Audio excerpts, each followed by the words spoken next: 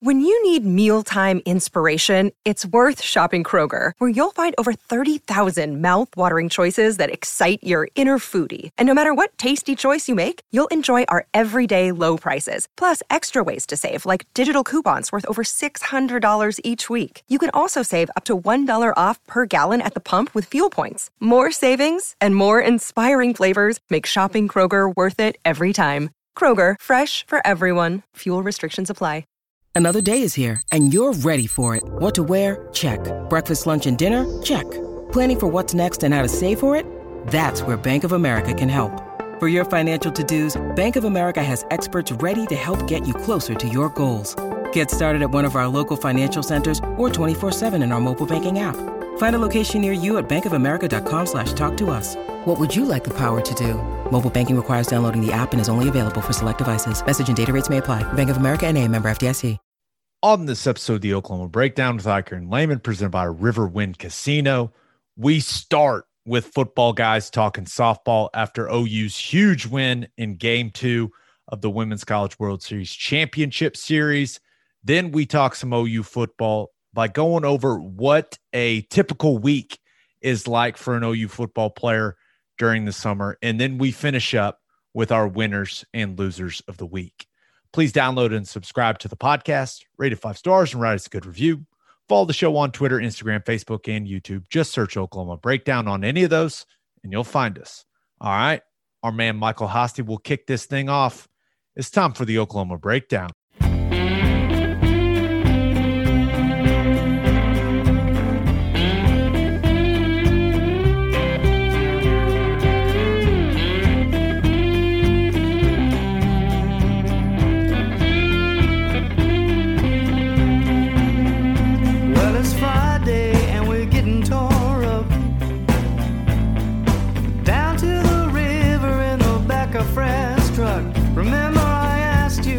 Said it was all right. Go get juice down by the riverbed tonight.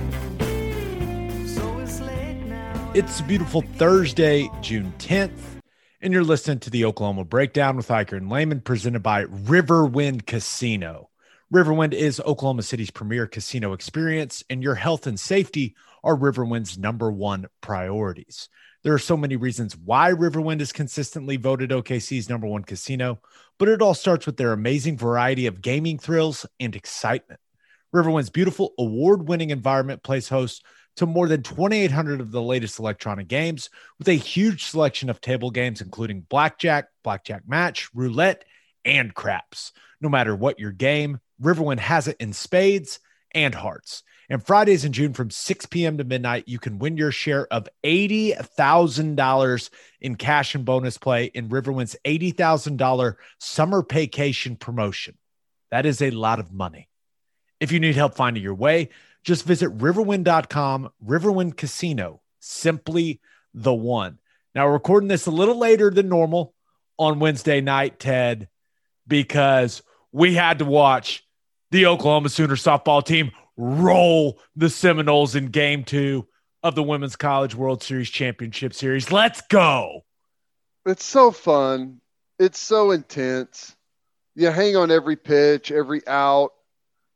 Action-packed offense. You got home runs. You got acrobatic catches. You got double plays.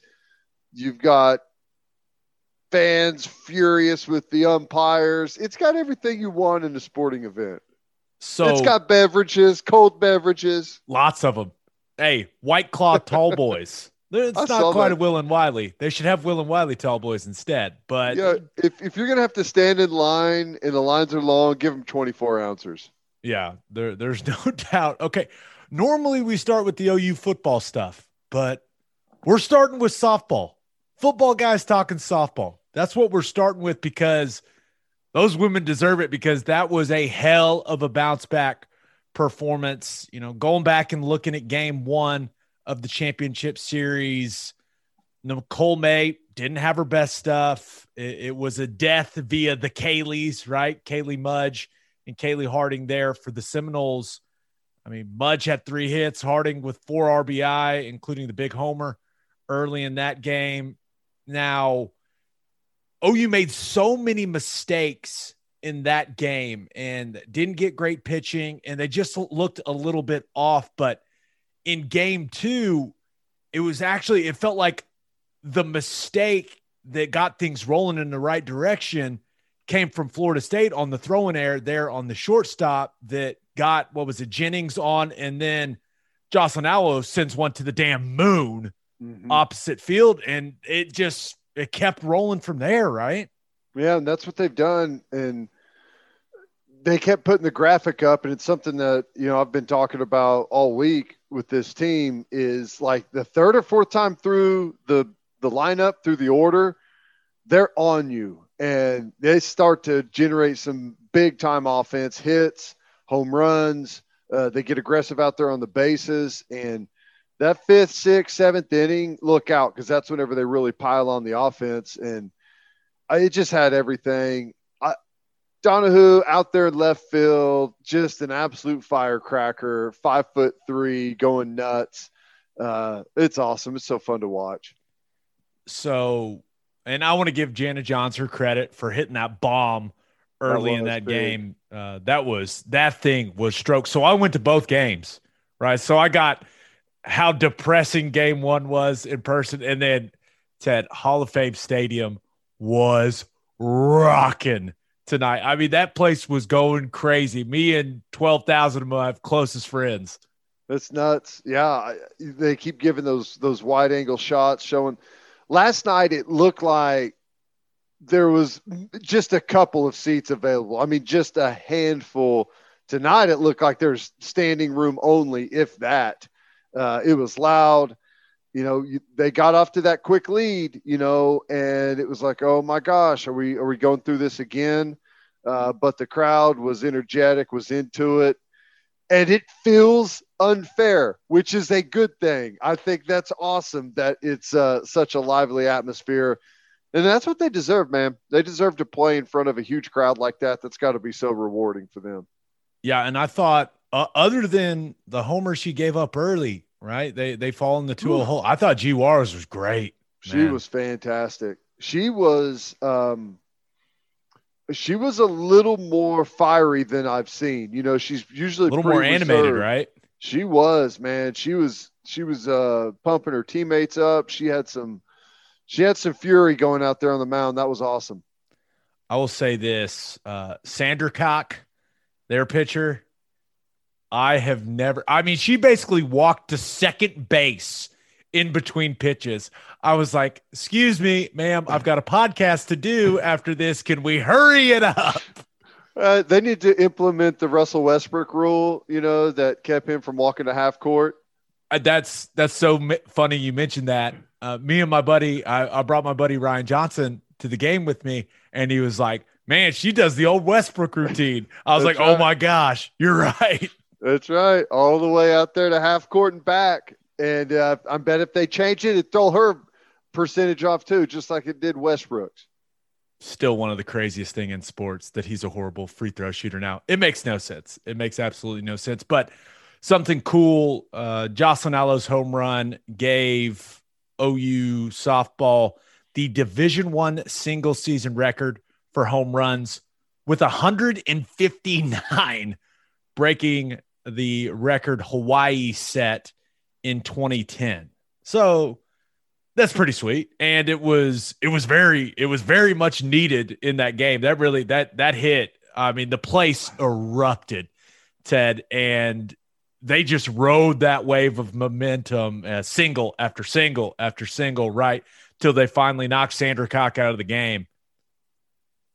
Oh, well, when I don't know what it was like there, but whenever I was watching on TV, when she gets in the box, Jocelyn Allo, it's just, you feel like it's coming. Like, here comes the bomb. It just looks like she's lined up. It's like back in the day watching McGuire and Sammy Sosa, where everything that came across the plate was hit out of the park.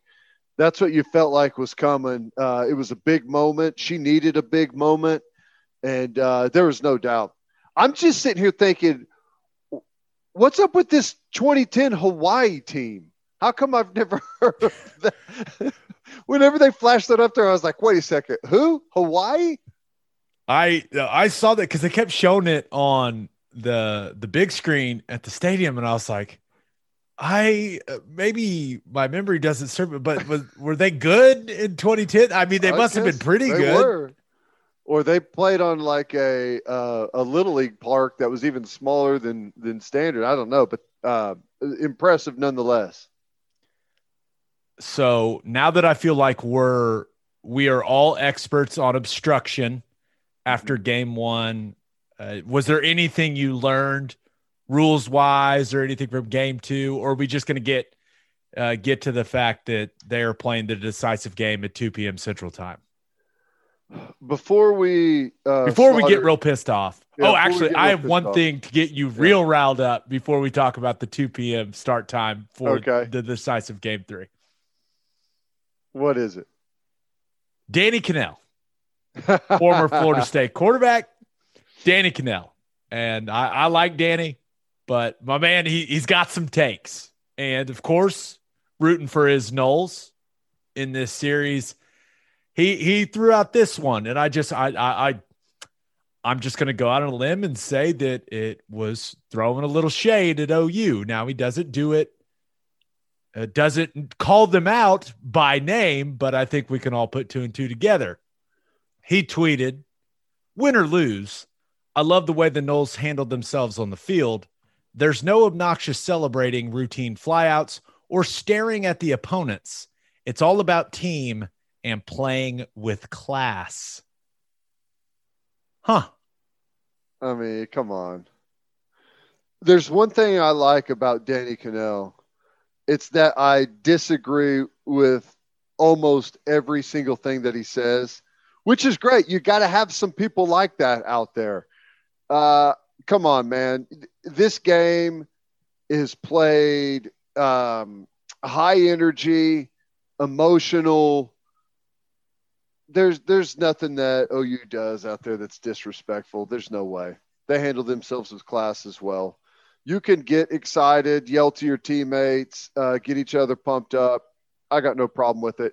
I do wish they had an alternate celebration yell other than "Let's go," but they do lean on the "Let's go" heavily. I mean, heavily really lean on it. That's my only beef with the celebrations. I'm going to respond. I really enjoyed watching the Sooners win, and all the yelling is awesome. Let's add a deal with it at the end. That's always fun. deal with it. Okay, sent tweet. Perfect. Nice. I knew you would enjoy that. But can the women not have some fun? Right? No, if it was men, we'd call it swag. We'd talk about how just because they're like, come on. I'm not so awesome. sure that it's something about diamond sports where you're not supposed to celebrate or something. It's the weirdest thing.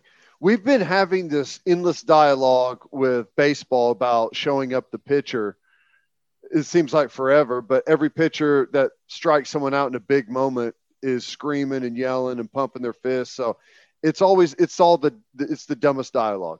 It always goes back to, if you don't want someone to celebrate, strike them out, get them out, whatever you've got to do to win the game. It always comes back to that, and you can't really argue with it. Now, we do have to talk about,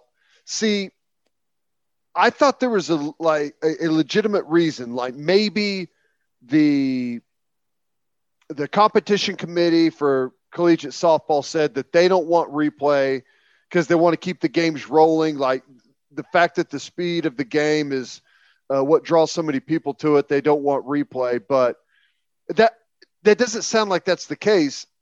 I've heard no one mention that. So does anyone know why they don't have replay? The only thing I can imagine is that the NCAA doesn't want them to have it, right? Because they have all the cameras. I mean, ESPN has 1 million cameras there. They have all the angles. I mean, the first couple of games I went to, they weren't even showing replays in the stadium. And I think so many people bitched about it that they showed a lot of replays in the stadium tonight. So I don't know. Want them to have it. Do they just want to get the calls wrong? Mendez was safe by half a second. Yeah. I heard the call of that when I was in the car listening to Plank, and he was pretty fired up because it was totally obvious. I didn't see it. I was like, yeah, totally obvious. It's probably a little homerism going on. Saw the highlight. I was like, oh yeah, no, that was totally obvious. Oh, Blake was right. I mean, we were there, right. And I was sitting along the third baseline. That plays obviously happened at first, but shout out to Dr. Luke, clear sight LASIK. I got really good vision now, and I was like, no, she was safe by a mile, and everyone around me. So we all start, and it's so stupid because they're not showing it in the stadium. We all start checking Twitter, and I just put a tweet out. I was like, okay, she looks safe. Was she safe? What are they saying on the broadcast? Yeah, that was wild. I don't know. They've got to have replay moving forward. They just absolutely have to. Yeah, it seems like, or at least for the championship series, right? At least when the title's on the line. Well, the whole tournament, if they're going to have 40 cameras there, just get it right. I'm with you. Just get it right. The last thing you want is, okay, that happened in the first inning. It didn't cost them the game. Although there were some questionable calls in game one, I still believe none of that cost OU the game. I thought Florida State was the better team in game one. So even though there's been some missed calls, some bad missed calls, or at least very controversial calls, I don't think it's been just egregious yet as far as, weighing on the outcome of the game. If you're the NCAA, the last thing that you want is a missed call costing someone a championship in the final game, final moments of the day. So you got to be able to get it right. I don't know. Are there any other sports that don't have it in whenever they've got at least the capability? I know some sports don't have the cameras all there and the replay capabilities, but the capabilities are there and easy for them. Yeah. And it just makes them look silly when the television broadcast is going, oh man, they really blew that one. And they're showing it in slow-mo from 17 different angles. And you're like, what? And everyone keeps saying, boy, why don't they have replay? Sure is stupid that they don't have replay at this level. We're talking about the championship here. Yeah, you're right. It makes them look dumb. Yeah. But, that's only the beginning of things that make them look dumb. You think they'll have replay next year, I bet. Don't you think? I bet you, because there's been such backlash throughout this tournament about it. I mean, the cameras are there. Like it's an easy fix. Just do it for the Women's College World Series. That's it. It's not that hard. Do I think they'll have replay next year? No, probably not. It is the NCAA. Good point. Because you can't tell me replay has been going on since the 90s, right? And they've had the capability at this event for at least a decade. Technology wise, it's a really easy situation. I would say no, that they won't do it. They'll wait for the criticism to die off, and next year we'll have the same argument. That's usually how it works with the NCAA. Well, luckily for the NCAA, there's something distracting everyone from the fact that there's no replay. And that's the fact that they are playing the third and decisive game at 2 p.m. Central Time on a Thursday. And it's supposed to be like 94 degrees. And I'm going to be there, Ted. I'm going to be sweating. And I really wonder what the attendance is going to be like. The place has been packed these first two games, but I don't know how many people can get to a game on 2 p.m. at 2 p.m. on a Thursday, man. I don't, especially since it's a, if necessary game that you don't want to, take a day off work if the game's not going to happen, right? And you didn't know until this evening. So I don't know. I don't know necessarily that this one falls on the NCAA. This is ESPN. It sounds like it a little bit more. But this is one of those situations where it makes me want to slap somebody. Like, wake up. Hello.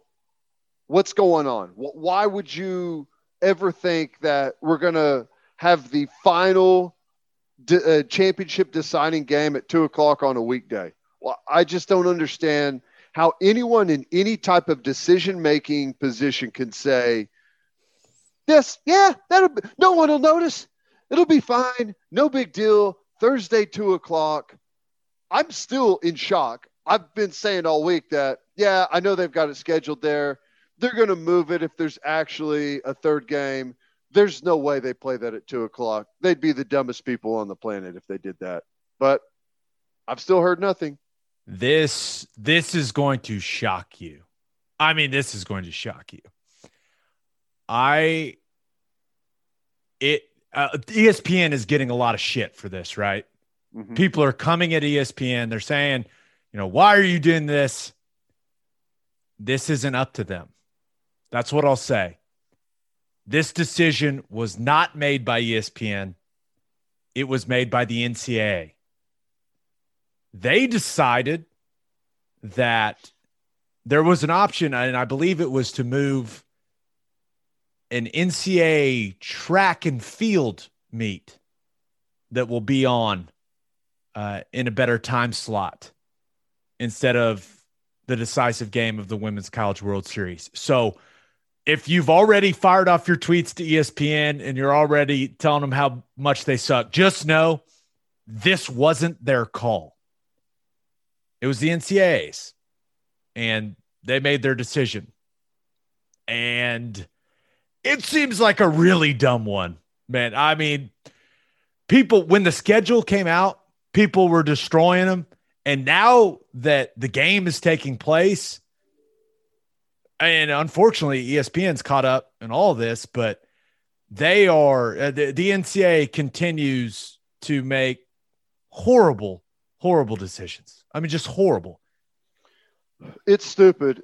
I was under the impression, and really I still am, that I am the only person on the planet that watches track and field whenever it's on television. I think I'm the only person that watches it. I never pass up a track and field meet on television. But I refuse to believe that it has to be an either or between track and field and the softball championship on a station that's got 4 channels or however many they have. You've got ESPN, ESPN2, ESPNU, and ESPN News. You can't find a window. You'd rather have some guys on there talking about scores and highlights on ESPN News. They move stuff onto that channel all of the time whenever there's weather delays or something happening. And yeah, but then people would just complain that it wasn't on ESPN or ESPN2, right? If you throw it on ESPNU or ESPN News, because I don't know how all the different cable is packages. a hell of a lot better than just going ahead and having it too. I mean, I'll eat the complaints that it's on ESPN News. It's on prime time. And that's kind of why that channel exists, really, is, as kind of a space to throw things on, really. I don't know. It's dumb. They should put it on prime time no matter where they have to put it. Even if it's a basic cable channel that you can put it on, you put it on there. Yeah. It's just disappointing. It's going to be a lot of fun, though. I'm fired up. You think G. Juarez gets the ball? I know she just went complete game there, but man, she's cooking, right? You just hand it to her and say, hey, take us home, right? That's what It'd be really hard not to give her the rock and say, go win this thing for us the way she's throwing it. Yeah. I mean, I have no idea what she's saying. She's coming back from the biceps tendon surgery, right?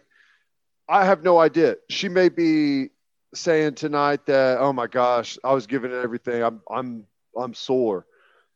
Didn't look like it though. She was coming off the field after that last inning, like she was amped up. Looks like she was feeling great. I mean, if she's healthy, if she's saying thumbs up, I'm ready to go. Absolutely, you've got to. Goggles didn't even fog up. Nope.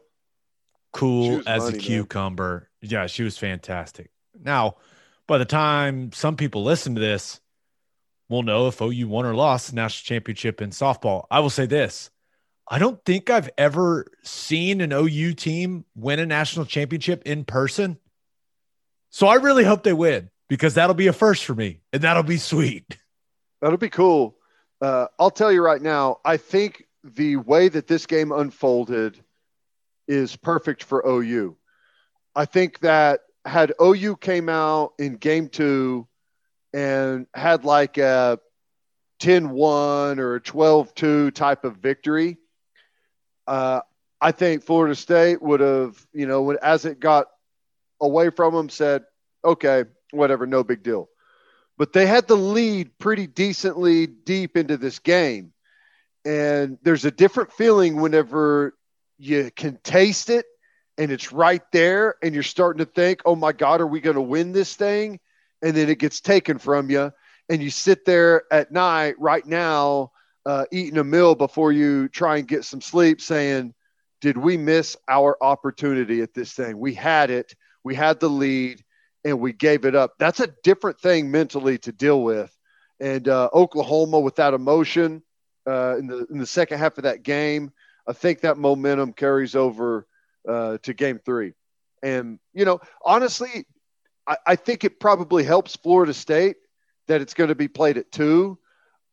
If there is a full crowd, I don't think it's going to be as rambunctious as it was the last couple of nights.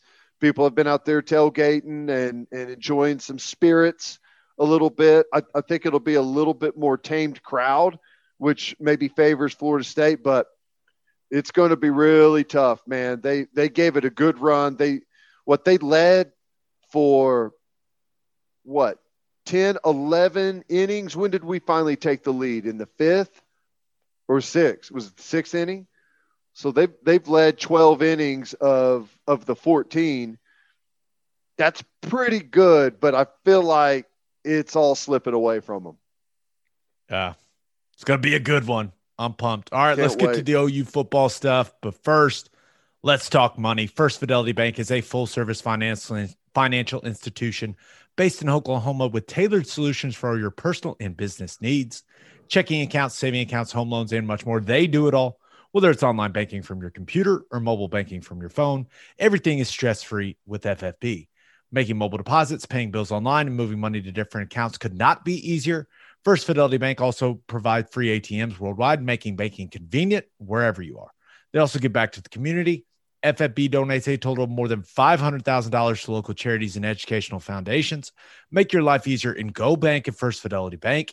Visit ffb.com for more information. And don't forget to send your kids to Bishop McGinnis Catholic High School. Bishop McGinnis Catholic High School has a long tradition of educational excellence. They know that children need to be in school and are doing everything possible to make that happen. Bishop McGinnis students were welcomed back last August and saw very few interruptions in 2020. With a 12-to-1 student-to-teacher ratio, no student is overlooked. Bishop McGinnis's college prep curriculum offers 22 AP courses. If you want to provide the best possible educational and spiritual development for your children, contact Bishop McGinnis Catholic High School or visit bmchs.org. Financial aid is available. Okay, so Lincoln Riley, who was at the softball game, the youth camps for OU football are going on this week. Saw some pictures, videos, guys like Spencer Rattler, Marvin Mims out there with the kids. That stuff's always pretty cool. Ted, do you ever have to do any of that? Yeah, I think I went out there a couple of different times, just kind of as a helper, just to kind of help set up drills and stuff. And Face of the program, Theodore Lehman. Let the coaches run the drills. And that was before, I think they could actually pay him for that now. Back then they couldn't even pay. You just had to kind of show up and do it. But it's fun. See the little kids out there having a good time. They got this is the younger kids camp, right? Where it's a lot more fun and laid back. And then you'll have the big boys out there later, and that's whenever it's going to get pretty intense. Yeah, no, it's especially with some high school football seasons being called off. It's like there's going to be a record number of kids at these big camps trying to get in front of coaches, and it won't just be OU, it'll be across the country. Just a bunch of kids going to be trying to get a look, trying to earn a scholarship at some big time programs. So we talked about summer workouts and what players we thought needed to have big time summers last episode. I'm not sure a lot of people understand what goes into the summer. I had a few people comment on the YouTube video, a few people comment on some of the tweets we had asking kind of what the players have to do on a day-to-day basis. So I thought that'd be something interesting, that we have a unique perspective that we could bring to. And the summer schedule for OU players, to give you an idea of what it's like. And I do think some people think that players maybe don't have a lot going on in the summer. So a reminder, all this stuff, all this physical activity is on top of these players going to classes so that they get their scholarship check. And, some players like I did, some people take hard classes in the summer so that you don't have to take them in the fall. Like I took organic chemistry lab in the summer so that I didn't have to take it during the season or even during spring ball. So some people approach it that way. Other people take like the theory of music. No offense to any theory of music people out there, but everyone has to learn how to play a recorder somewhere, Gabe. I did too. Took it in the summer. I'll tell you, one thing that stuck with me longer than anything from college is learning how to play hot cross buns on a recorder. I think it would take me a minute or two to get it going. I think I could still hit Amazing Grace pretty efficiently. That's pretty good. Nice. But so you've got your classes, right? And they may be difficult, they may be not, but you're still a student in the summers. You still have that going on. You also have mandatory meals. You have mandatory breakfast. Like you have to show up and eat, and someone checks your name off a list. And if you don't show up, you get punished. So yes, you get punished if you don't show up and eat at the right times. Oh, what is there? And I don't think it ever happened to me, and I wouldn't be surprised if it never happened to you, but guys sleep through breakfast, man. Just a horror. I always felt so bad for them. I've ever told you about my very first day of 2 days? I don't think so. So this is horrible. I shouldn't say very first. Back then, we had 3 days of freshman 2 days padded before the big guys started. And then the big guys reported, the older guys, whatever. We had a team meeting the night before. And in that team meeting, Coach Stoops says, breakfast is mandatory. I want to make sure everyone eats breakfast. You're going to be out in the heat all day. Everyone get in, eat breakfast before you get taped and before you get ready for practice. Next day comes, we're out getting ready for practice. We go through a little bit of a warm-up. We go through team stretch. And when team stretch is done, he blows up the whistle, calls everyone in. He says, raise your hand if you ate breakfast this morning. And everyone looks around and raises their hand. And he goes, you lying sons of bitches, everyone on the line. And we ran. That's how we started 2 days, was horrible, horrible running. It was a deep punishment run to where no one misses breakfast again. It was horrible. So no, after that, never missed a mandatory, which I ate. Let the record show I ate breakfast that morning. I was not one of the liars. Sure you did. My freshman year, I was hurt like my entire senior year. I broke my foot in basketball, broke it again. I hadn't run. I got cleared to run on June 1st, the day that we started summer workouts. Dude, when I tell you I threw up so much like in the first couple of weeks of workouts. There was a solid 6 months where I no longer could eat penne Alfredo pasta because I had thrown it up Kept so many looking times. at it. It didn't go well. But the summer schedule is pretty interesting because, and I checked, Ted, I asked around, the staff now only gets 1 hour a week with the players to watch film. Now, of course, they can put together things for guys to watch throughout the week, but they can't be in there with them during that stuff. So it's 1 hour with the coaches in the summer right now for the players. Yeah. Yeah. Which I'm guessing, does that time come from the strength and conditioning coaches, or is that allocated just to the coaches? Because they used to have to pull it out of the total pool.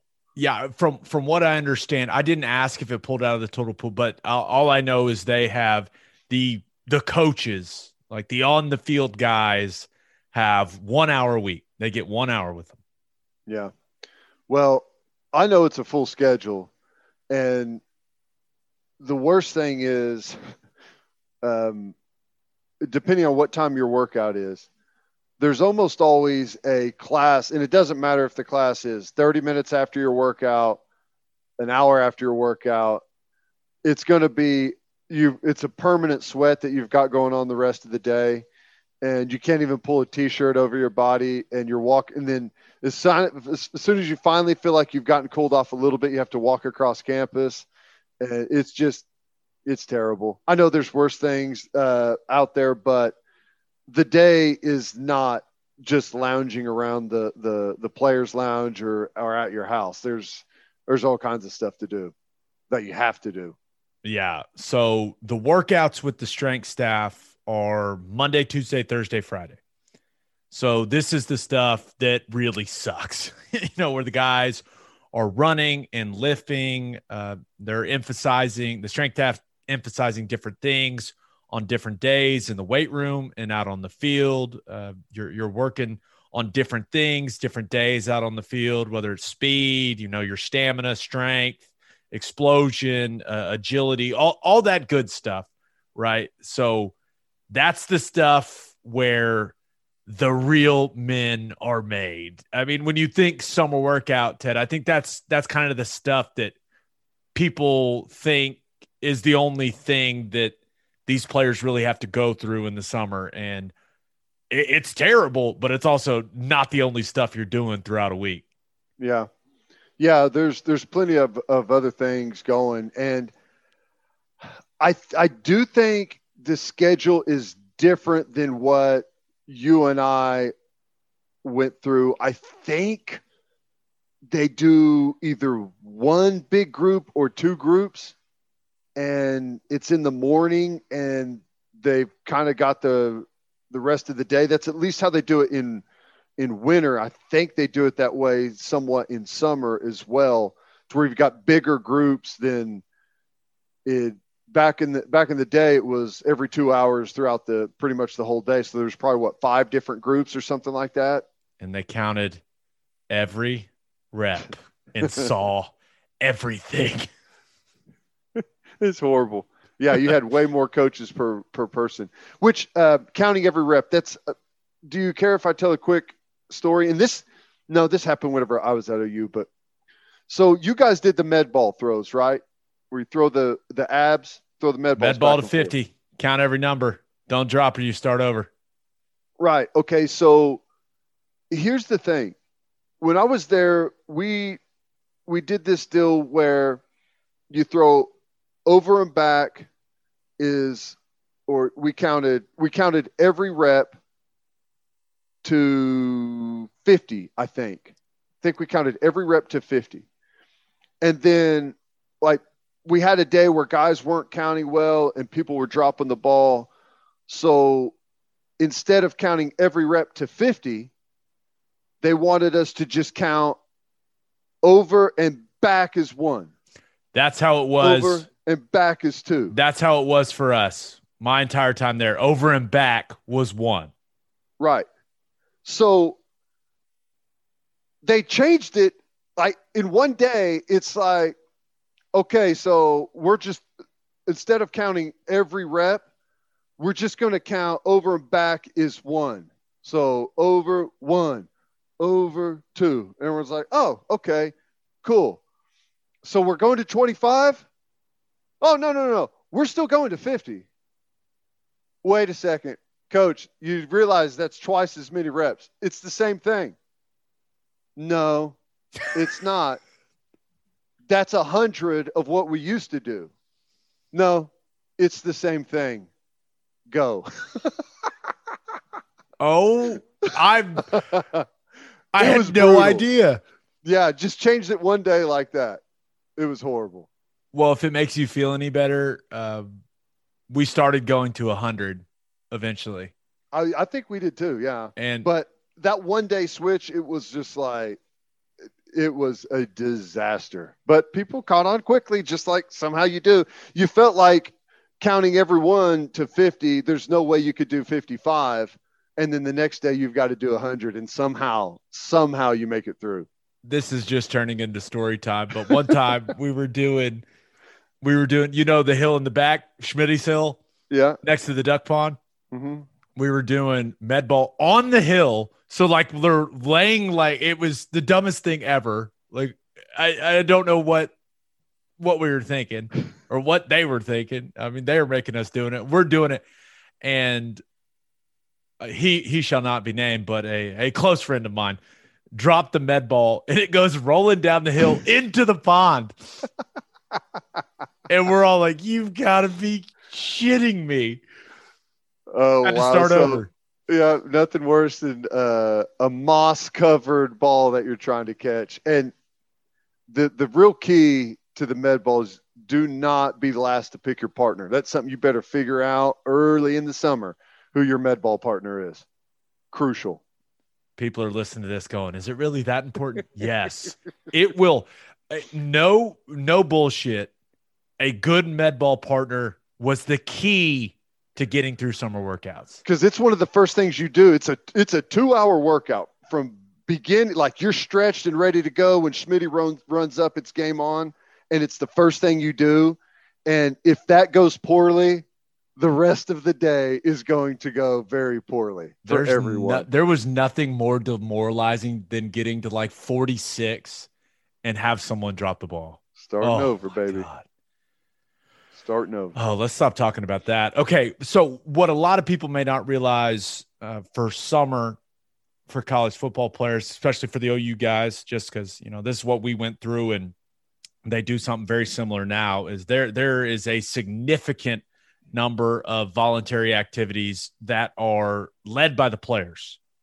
And ever since Lincoln took over as the head coach, he's even kind of ramped it up even more to where, and we'll get to it, Ted, they do stuff on Saturday during the summer. Yeah. So what happens throughout the week is the offense. So like the quarterbacks, the wide receivers, tight ends, they will get together. They will throw routes a couple days a week where they get a ton of reps working on specific routes, specific concepts where they want to emphasize different things on different days. And it's separate from their strength and conditioning workout. So this is something that they're doing on their own. Now, I'm sure they got a little sheet that has some things listed out for them, just like we did back in the day. But they've got, some of these guys have different workout times. So they actually have to come back later in the day when it's really, really hot. And that's when they throw routes. Mm-hmm. And there's nothing better than going through leg day and then remembering, oh, yes, I have to come back in the afternoon and run some routes. I can't wait. Yeah. See, I think some of this stuff is I think it's good. It's always good to have the guys out there together. Some of the older guys running some drills. You establish leadership that way.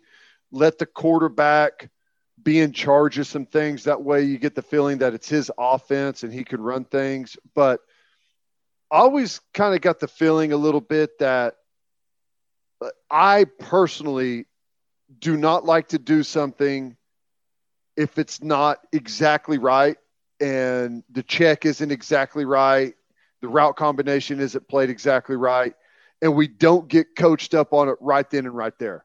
I feel like that's whenever you develop like bad habits and some of those things that muscle memory is like locked in and you have to unlearn it later.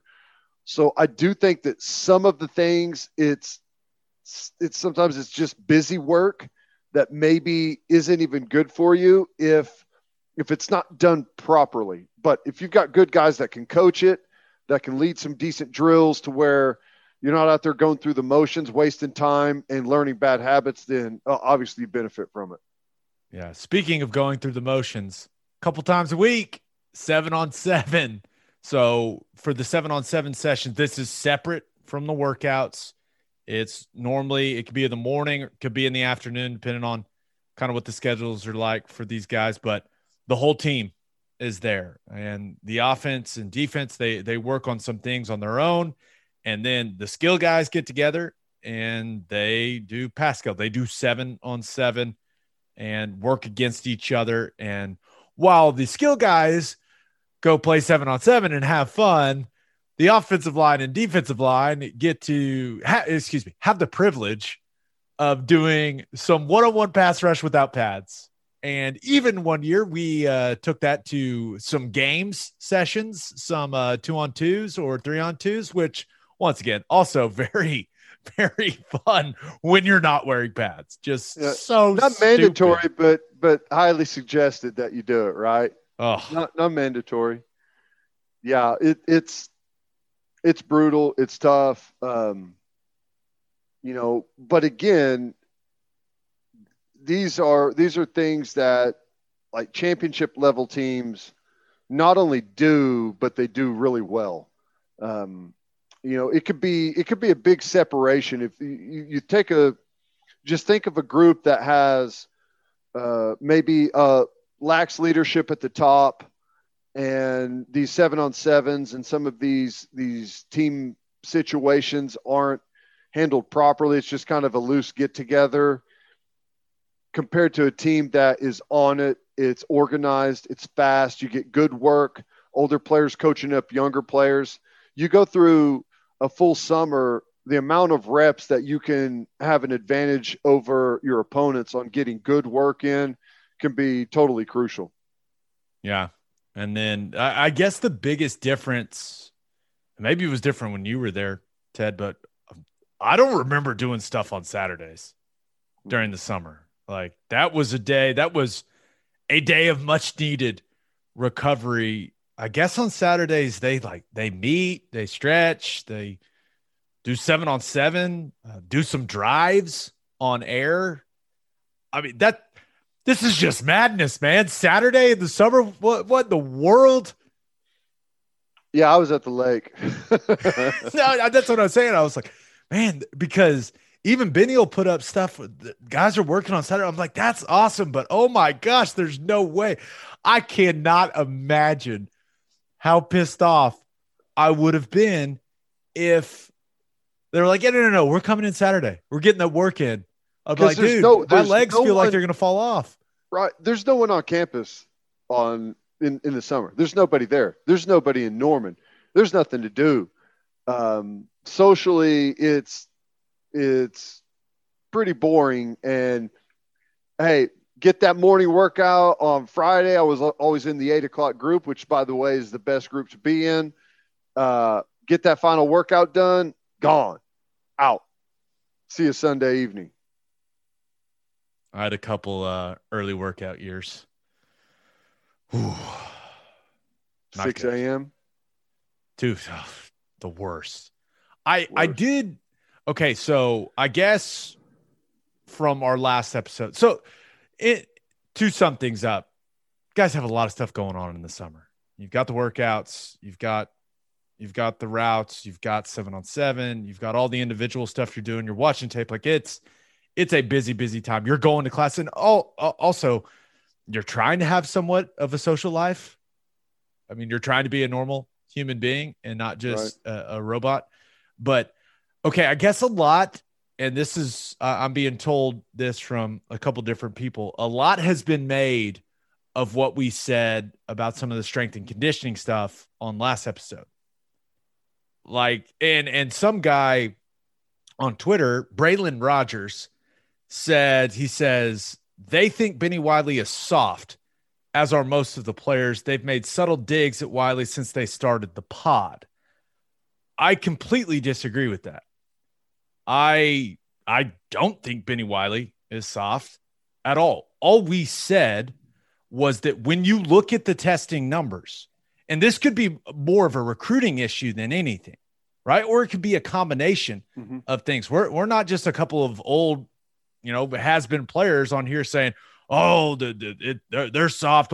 That's not it. We're just looking at the numbers, right? And with where Oklahoma wants to be, you got to have freaks, man. You got to have freaks that are putting up huge numbers. Now, give me great football players over great testing guys every time. Give me the players. But when you look at these dudes that Bama's producing and Clemson's producing and Ohio State is producing, all these guys going in the first round, the numbers they're putting up at pro days, and, I know the combine didn't happen last year, but you look at some of these numbers, that's all we're saying. It's not some indictment on Benny Wiley. It's nothing personal with Benny. I love Benny. He's a great guy. Every time I see him, daps me up, we chat. I think he's a great dude, but the numbers is all we're looking at.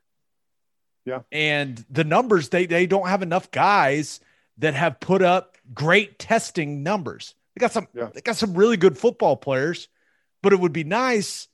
And I think it would make them a more legitimate contender for the national title year in and year out if they had good football players that looked like freaks and tested like freaks. That's all we're saying. That's it. Hey, I know 100% that there's a million different ways to get results through conditioning and strength training. There's every strength and conditioning coach does it differently. I'll straight up tell you, I don't think the way that we did it whenever I was there is the best way to get, like, pure and simple, the best strength numbers or the best speed numbers out of people. But some things you have to do to accommodate the masses. But I'm looking at is whenever I see the combine and pro day numbers, rarely do we have outliers, guys that are doing things above and beyond the norms of their position groups. And I see a lot of those coming from some other places. There's strength and conditioning programs that routinely put those type of guys out. That's all I'm saying. And I don't know. I'm not sitting here saying that we've got to copy that. All I'm saying is, if you want to compete with the best of the best at the very top, you got to check every single box. And like you're saying, we have great football players. We have great coaches. We also need incredible athletes and incredible development whenever, they get here. We've got to tie everything together to win at a championship level. That's how it is. That's it. I mean, it's pretty simple, right? And I'm not saying that Benny Wiley is. It's not like we're doing the workouts. We don't know what the hell those kids are doing. I'm sure they're doing a lot of it. I mean, they put stuff out on social media. It looks like it's very scientifically driven. I'm sure there's a lot of research that goes into it. They go to all those clinics and things. Like, I'm sure they're doing top-notch stuff, but it's the results, right? And I do think it is, and I know OU has recruited better recently, but it has a lot to do with recruiting. You need to get more guys that are just physically superior, right? I'll also say that, one of the things that has really changed over the years is compliance. Compliance has made it incredibly difficult to get your full run of everything that you need. There's people standing there like telling you exactly whenever you have to stop the workout, exactly what you can and cannot do in workouts, what you can ask the guys to do and what you can't ask them to do. There's a bunch of restrictions that are put on that make it incredibly difficult to get everything that you want out of out of guys. That is a reality as well. Yeah. No, That you've got to figure out a way to navigate about it. Yeah. There's no doubt. Now, we had a call your shot question, and it was basically, how do you think you would fare going through a week of OU's summer workout program? And we got some really good answers. Oh, okay. I thought you were saying someone asked that about us. No. How would we fare? Oh, it would not go well for me. I didn't tell you about this. So I'm working through the NFL line of duty disability filing stuff right now, right? When you have an injury, you can file with the league a couple of years after you're done. If you win the suit, you get a nice chunk of change, right? So because I had that knee injury, you hire a lawyer, they go through your medical file, go through everything, tell you, what you should have looked at, examine, get x-rays of some things, MRIs of others. It's not cheap to do, I'll tell you that. But they're like, hey, get your right and left shoulder x-rayed. And I was like, what? Why? I've never had a shoulder problem. I was like, I have the healthiest shoulders of like any lineman ever. And a couple of weeks ago, my right shoulder, I was like, man, this is the first time my shoulder's ever really bothered me. Well, go get the right shoulder x-rayed and go to this orthopedic surgeon that I've known forever. And he's like, dude, does your right shoulder like hurt all the time? I was like, the last week or two, like it started bugging me a little bit. First time it's ever happened to you. It was like, it's probably because your shoulder basically looks like you need a shoulder replacement. And I was like, excuse me, what now? What? So that was fun to find out about. Don't tell me that, because dude, I'm telling you, don't do it. You do not want to see. You don't want to see it, because both of my shoulders hurt every single day, all day. Don't get the x-rays done, dude. It's just going to make you sad. No lie. I just thought I was going to get some, hey, your right knee's arthritic, which I already knew. Right. Mm-hmm. And it was a tough day. I came home, told my wife, and I started crying. No lie. I was like, it's bad. It's real bad. Oh, that's horrible. I hate it. Was awful, Ted. Okay. But other than that, I feel great. But, basically all the call, I don't know why that reminded me of that in the call your shot question. We got some really funny responses. These are basically how they went. This comes from @Will_Cal. He said, it would be the best last week of me on this earth because I'm sure I'd probably die.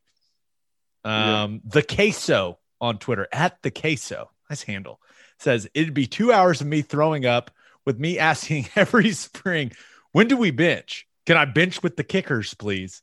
He says, this obviously assumes I don't fall to my death running stadium steps. Hey, let me just tell you something about the when do we bench thing. So whenever I came in the summer before my freshman year to start workouts with OU, I was a strong high school kid. I was a 400-pound bencher in high school. Good Lord, man. I come in and we go to our first workout. We do the speed stuff. We're outside dead. I mean, just totally smoked, going over the hurdles, doing all kinds of things. I can't even explain, how exhausted I was. I was totally smoked. We go into the weight room and I'm like, finally, we get to go in, lift some weights. This is going to be so much better. I was so exhausted. We had dumbbell bench and I was like, sweet, I'm really going to show them what's up. I couldn't even move like the 60s on dumbbell bench. That's how spent I was. Just totally smoked. Couldn't do anything. It was horrible. Oh, good time. I did like 4 reps and I was like, wait, what's happening? My arms are like shaking. Help. Schmitty, help, please. It's funny. Dude, it's so funny how every single guy that went through that program has those stories. God, I remember trying to do, you remember we would do the med ball push-up thing. Like you do a push-up and then you'd catch yourself. Oh yeah. The plyo. Yeah. Dude, there was a couple where I swear to God, just like everything in my arms stopped working. Just, oh God, help. It's terrible. You're trying to find any way to skip a rep somewhere without anybody noticing. Is it possible? Can I skip one? I am sweating. Like you have me like sweating in a panic thinking of this stuff. Let's stop talking about it. Let's talk money. Did we already do that one? I already did that one. We don't need it. I love First Fidelity Bank, but I don't need to do 2 reads for him. Do you own a business? If you do, you need Insurica in your life. Insurica is one of the country's largest insurance brokers with 30 offices throughout Oklahoma, Texas, and the Southwest. Insurica is able to customize programs by accessing the latest information from many insurance carriers. They compare and contrast coverage offerings and pricing in order to design a cost-effective, comprehensive program to meet your business's specific needs. Insurica clients become best-in-class businesses by working with Insurica's team of advisors to manage risk. Purchasing insurance is only one way to protect your business. Best-in-class businesses win by avoiding a loss in the first place. If your business partners with Insurica, you'll save huge amounts of money and take back control of your total cost of risk. I'm an Insurica client, and you should be too. If your business wants to be best in class, connect with Insurica at insurica.com. That's INSURICA.com. And make sure you connect with our friends at Advanced Weight Loss Clinic Sand Springs. They'll help you execute a realistic and achievable weight loss plan designed for you and only you. They've got all kinds of treatments for men and women. They're licensed and trained experts combine diet and exercise with hormone therapies to maximize your results. If you're struggling with low libido or low energy, Advanced Weight Loss Clinic of Sand Springs can help with that too. They also offer Botox and fillers. To get on the path to losing weight, call 918-241-LOSE or visit their Facebook page. If you mention the podcast, you will get a free fat burner injection. As always, Ted, kick us off. Who do you have as your winner of the weekend? Winner of the week. It's so what day is it? I've watched so much softball. I don't even know what day it is. Is it? It's week. Winner of the week. I had to go, playoffs have not gone great for Playoff P since that name was handed to him, but he did do something cool. I thought this was really cool of him. He's sending a big group of kids because a lot of the activities and stuff that they typically do during the year were obviously cut short. So he's sending a big group of kids to space camp in Huntsville, Alabama. They're going to learn all kinds of really cool things with NASA and the space program.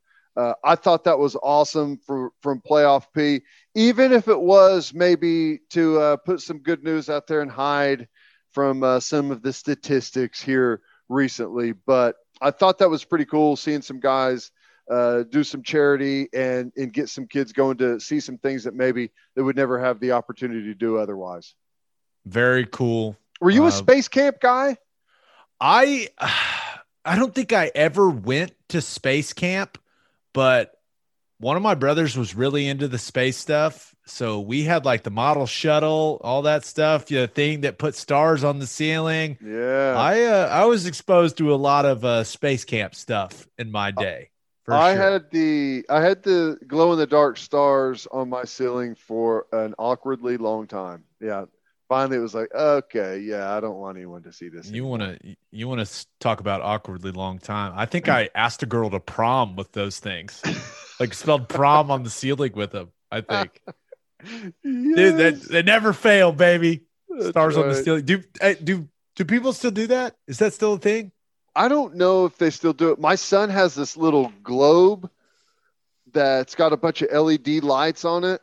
And it like rotates, so it like does a projection of the stars on the ceiling. That's fancy. So, yeah, that's pretty cool. It's kind of the new age glow in the dark stars, I guess. So you don't have to like get a cramp in your neck, like doing it, like standing on the bed and putting them in there. Reaching as high as you can. No. Nope. All right. Who do you have as your loser of the week? If any of this is true, it's Bo Schembechler from Michigan. Oh, now, boy. We've all kind of heard of the story. Dr. Robert Anderson, who was their longtime team physician there at Michigan, has been accused of sexual assault with some of the players and touching inappropriately. And now Bo Schembechler's son, Matt Schembechler, 62 years old, which for the record is one of Bo Schembechler's adopted sons from his second wife that he married that had kids from a prior marriage. And he's going to be making a public statement, I think either today or tomorrow, about what went on. He says that Dr. Anderson molested him at 10 years old whenever he was getting a physical for a Pee Wee football league. And he claims that whenever he told Bo Schembechler about it, he punched him as a 10-year-old. So I don't know how much truth there is to this. I'm guessing that if you're going to come up with a story like this, it's not something you just totally fabricated. I did see some people claiming that anything that Matt Schembechler says is not to be believed. He's already tried to sue Bo Schembechler over different things previously. I don't know anything about that. All I know is this is bad, and there's way too many stories of coaches in different sports, at different levels, hearing something from athletes and not taking any action whatsoever. That has to end. It's got to end, right? And I do think that those days are hopefully over, right? That style of coaching. Now, clearly we're talking about something, way more serious, right? But yeah, I assume some people that love Michigan saw that and it broke their damn heart, right? Because Bo Schembechler is a legend of Michigan football. I mean, and he was a hell of a coach when you just look at the wins and losses, right? It's their their main football building is named after him. It would be equivalent. I know he doesn't have the championships or anything, but it would be equivalent to like Barry Switzer, the right. Switzer Center. Yeah. He's held in that regard. Yeah. So, man, those are some serious allegations, man. I did see that and I was like, oh man, I bet, because you're right. I mean, Schembechler he's brought up all the time. Like he's synonymous with Michigan football. So right. If he was enabling that kind of stuff or not saying anything, not doing anything, that certainly will change his legacy. There's no doubt. But once again, I don't know where they go from here, but yikes. And it's hard, because I believe the doctor passed away, a handful of years ago. So, it's hard to really, not that he would have ever verified anything anyways, but at this point, it's just kind of, you have to take victims' words on that alone. So. Yeah. So, man, that's disturbing stuff. Hopefully no coaches do that stuff anymore. Yeah, I can't imagine. I mean, but there's terrible people in the world, man. Here's the thing. I think coaches feel like if you don't want to upset, like if you upset anything, the whole world's going to fall apart, right? Like right. If you go and call this doctor out and call the cops and they start an investigation, like all of a sudden no one's ever want to go play football at Michigan again. And it's going to be some huge deal. I think that feeling is there, but it's just not true. It's just not true. In the end, it's always going to be far worse for way more people for a million different reasons if you let trash like that continue. Yeah. Pretty simple, right? Do the right thing. Do what's right. The do right rule. Do right. Pretty simple. Pretty simple way to live life. Okay, guys. Oh, easy transition here. Guys, spring is here, and you know what that means. It's hard seltzer season, baby, and there's only one hard seltzer that we drink on this podcast, and that is Will and Wiley Hard Seltzer from Coop Ale Works. It's perfect for any occasion. We drink it by the pool, at the lake, and at the tailgate. It's made in Oklahoma, and it is absolutely delicious. Will & Wiley is customized for the Oklahoma lifestyle. Go find it right now in a store near you, and go follow them on social media at Will & Wiley. If you're drinking some because of us, tag them and let them know. Okay, my winner of the week, Thought about going with Owasso's own Shake Milton, right? I mean, he was huge for the 76ers in their Game 2 win over the Hawks. Some big-time shots. God, how many threes did he hit? It's like, what was it, like 4? 4 or 5 big ones, big-time shots. He was awesome for them. But then I also was like, we've kind of adopted the Hawks as our squad because of Trae Young. So I couldn't pull the trigger on making Shake my winner of the week. Sorry, Shake. Sorry about that. Also thought about going with Oklahoma State football, right? Scheduling the home and home with Alabama. Was it 28 and 29? That's right. Unfortunately for Oklahoma State, Nick Saban is still going to be there, probably. Is Mike Gundy? Well, I mean, he's not an old guy. And No. I'm going to say no.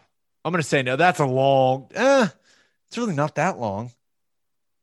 What do you think? I'm going to say yes, because I don't know who else would do a better job. I don't know. I think he'll still be there. Sure.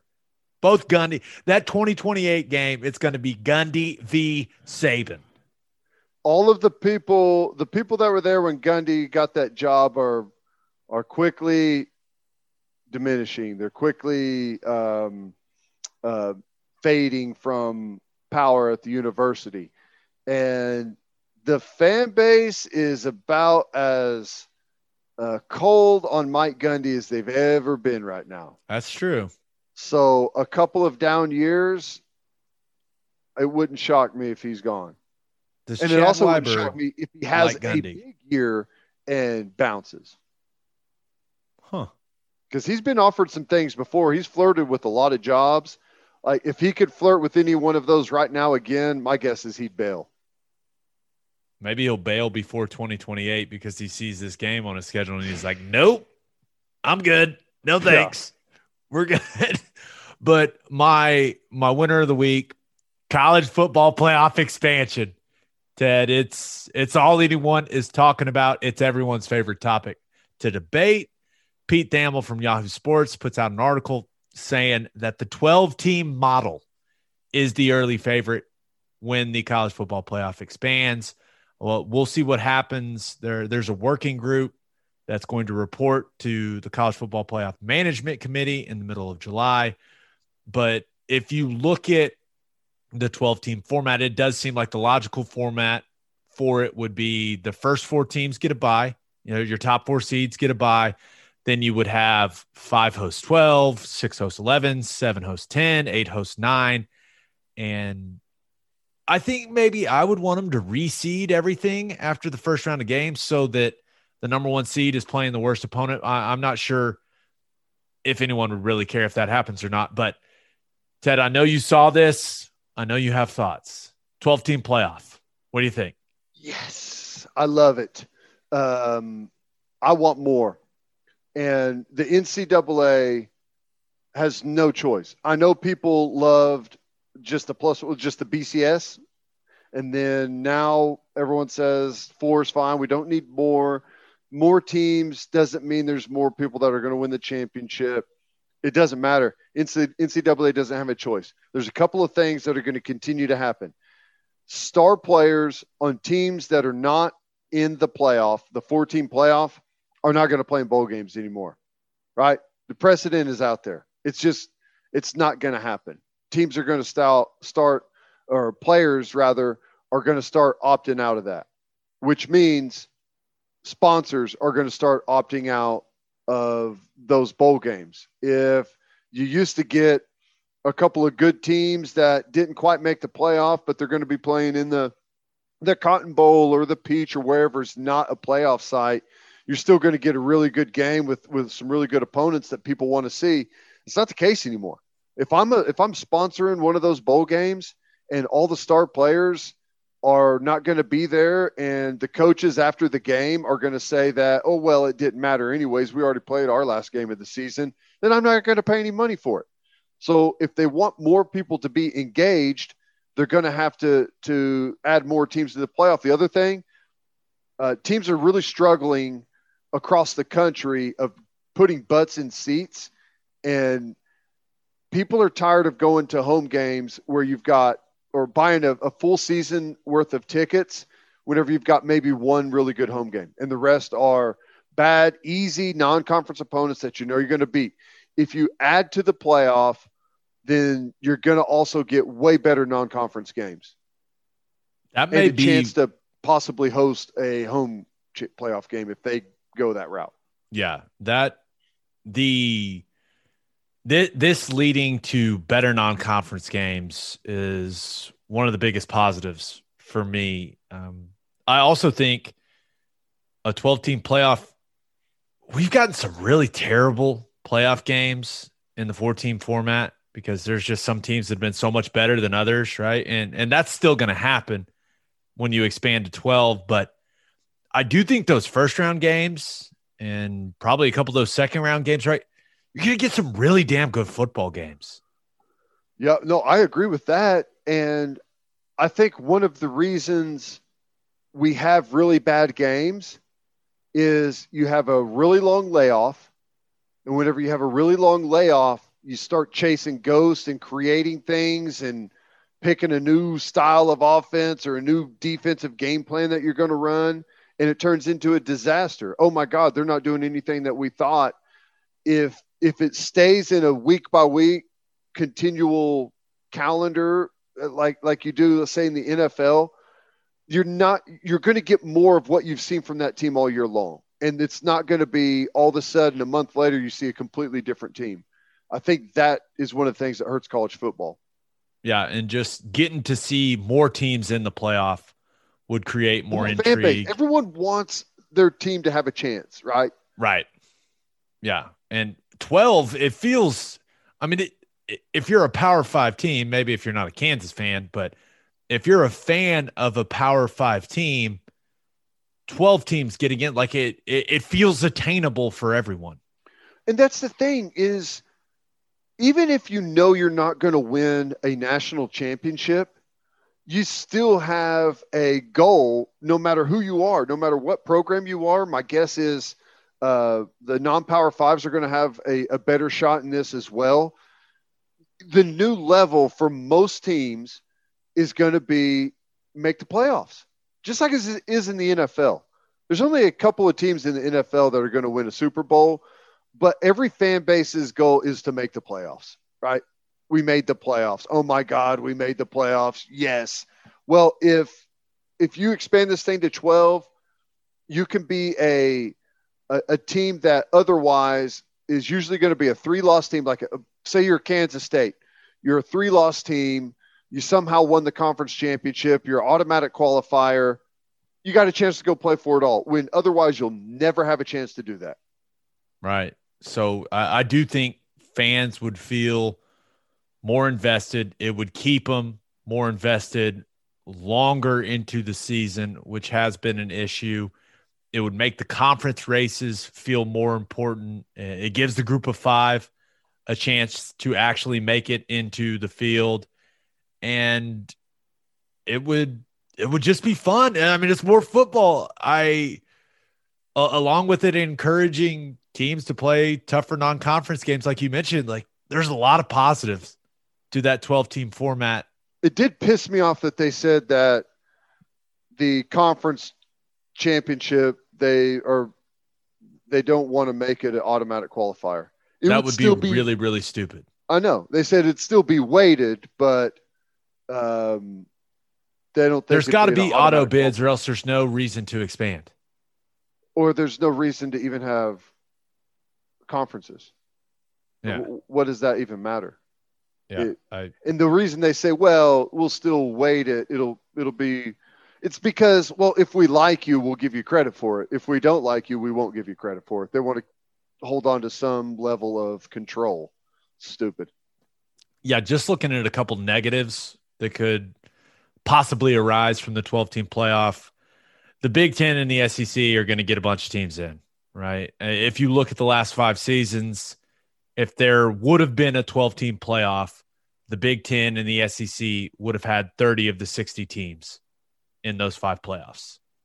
And okay, I really don't have a problem with that, especially the SEC, because it's the best conference, got the best players. So they should probably have the most teams in the playoff. Like I'm fine. 2-team max. Why though? Why a 2-team max? Because I think that's plenty. If you have 5 conference champions, if you have what was the proposal on the non-power 5? Like there was The highest ranked group of 5 champ. Something like that. There's an automatic qualifier there.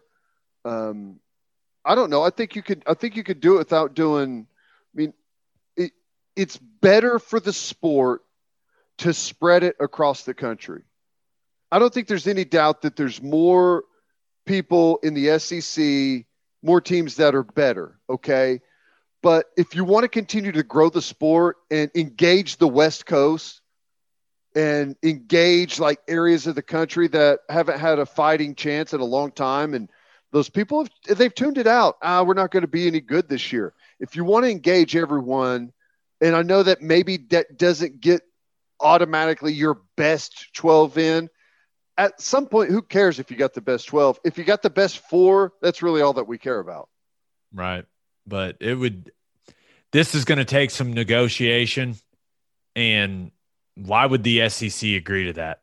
Right. They're already getting 2 teams in sometimes of the 14. Why would they say, yeah, it sounds good. 2-team max. Like they carry some serious weight. I don't know. For me, it would be, you get the 5 power 5, you get the 1 group of 5, and then you take the other 6. There's no doubt that a 2-team max would be better for college football, but it wouldn't be better for the SEC, right? I mean, it is having teams that aren't as good as other teams in, like having a team that is not as good as a team in instead of a team that's better than them. Like that. I don't think that's, I know what you're saying when you say good, you mean regionally, right? Yeah. But and it's not, I don't think putting bad teams in over a better team is good for college football. I don't. No, but you get that. I had a lot of trouble explaining how I wanted to say that, by the way. No, it makes sense. I know what you're saying, but it doesn't last long. In my opinion, it wouldn't last long. If you had Oregon and USC make it instead of Florida, Georgia, Alabama, and LSU make it, well, you're going to get a lot of airtime and a lot of credibility given to those West Coast schools, and it's going to help them and recruit them. It's going to help them in donations. It's going to help them pour more resources into their program, and it's ultimately going to balance everything out.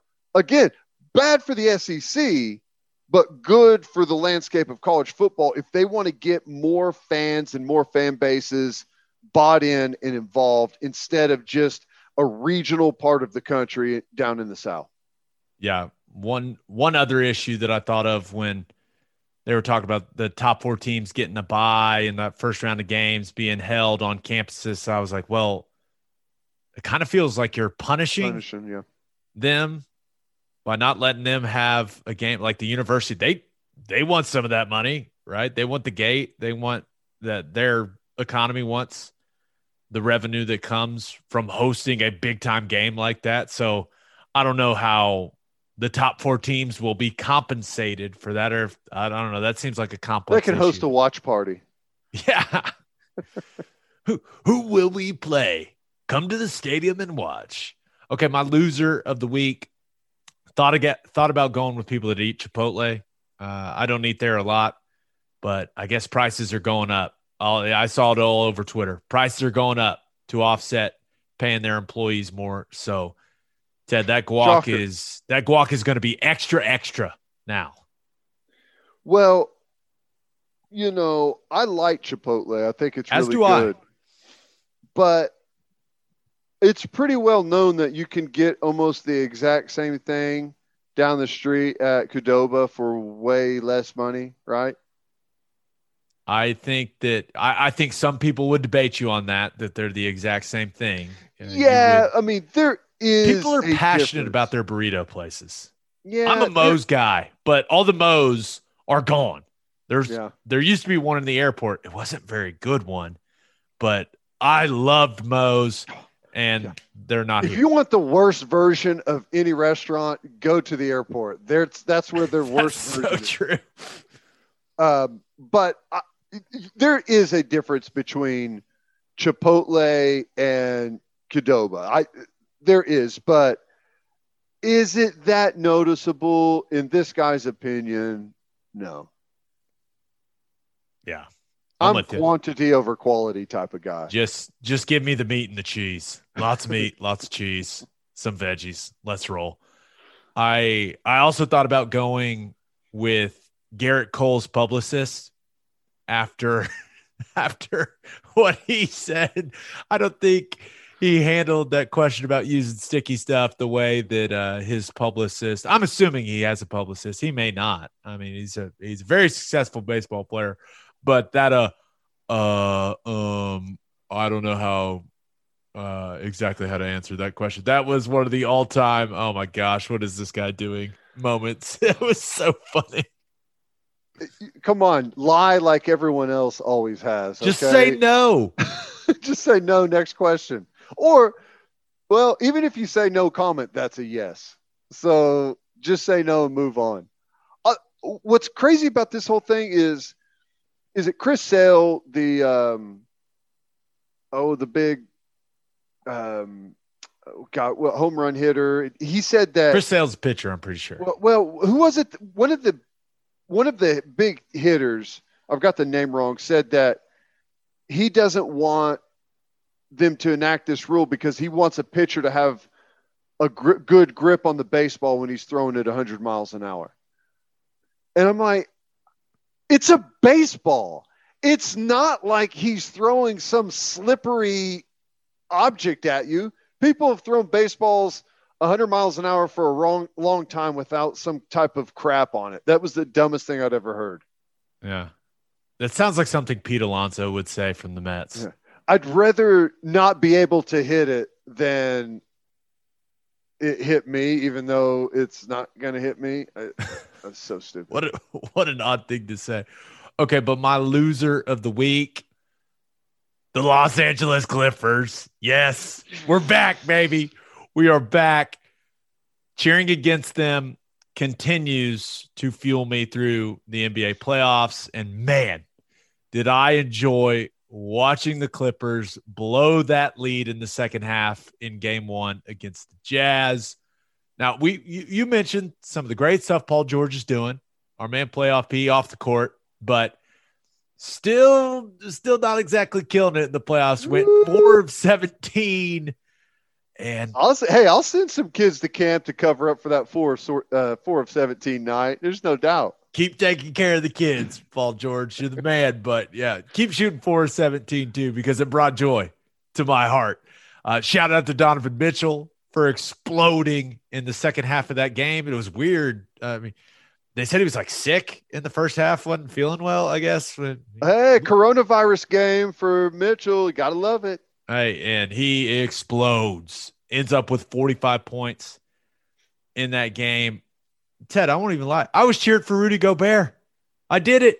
I was able to do it. It didn't feel good, but I was glad when he blocked Marcus Moore's shot there at the end to seal the victory. I was like, you know what? Maybe it was one of those half-hearted, like I almost cheered, almost clapped, and like my hands physically resisted each other. And I was like, but I was happy. I was happy that the Clippers lost. It looked like his fingertips were like 15 feet in the air when he blocked that three. It was impressive. I mean, what did he win? Just like his 4th defensive player of the year? Yep. He's pretty good at the whole preventing people from putting the ball in the basket thing. But Jazz did it without Mike Conley. And we'll see when he returns and kind of what shape he's in when he returns. But I don't feel great about the Jazz winning the series after watching that game. especially if an effective version of Mike Conley doesn't return for the Jazz. But Teddy, I just enjoy watching the Clippers lose so much. I love it. It's fun. It's good. This is how I felt about Tony Romo his entire career. It's more fun to root against someone than it is to root for someone. We're terrible people. In some instances, I guess maybe not in all of them, but in the Dallas Cowboys case, it is. Well, on that note, episode 119 in the books. We'll have a new podcast that will drop Monday morning. Just a reminder, you can hear Teddy from 2 to 6 on Sports Talk 1400. You can hear me on SiriusXM Big 12 Radio, channel 375. Hope you all have a great week. Until next time, we appreciate you all for listening. And do what you always do, Oklahoma. Take care of each other.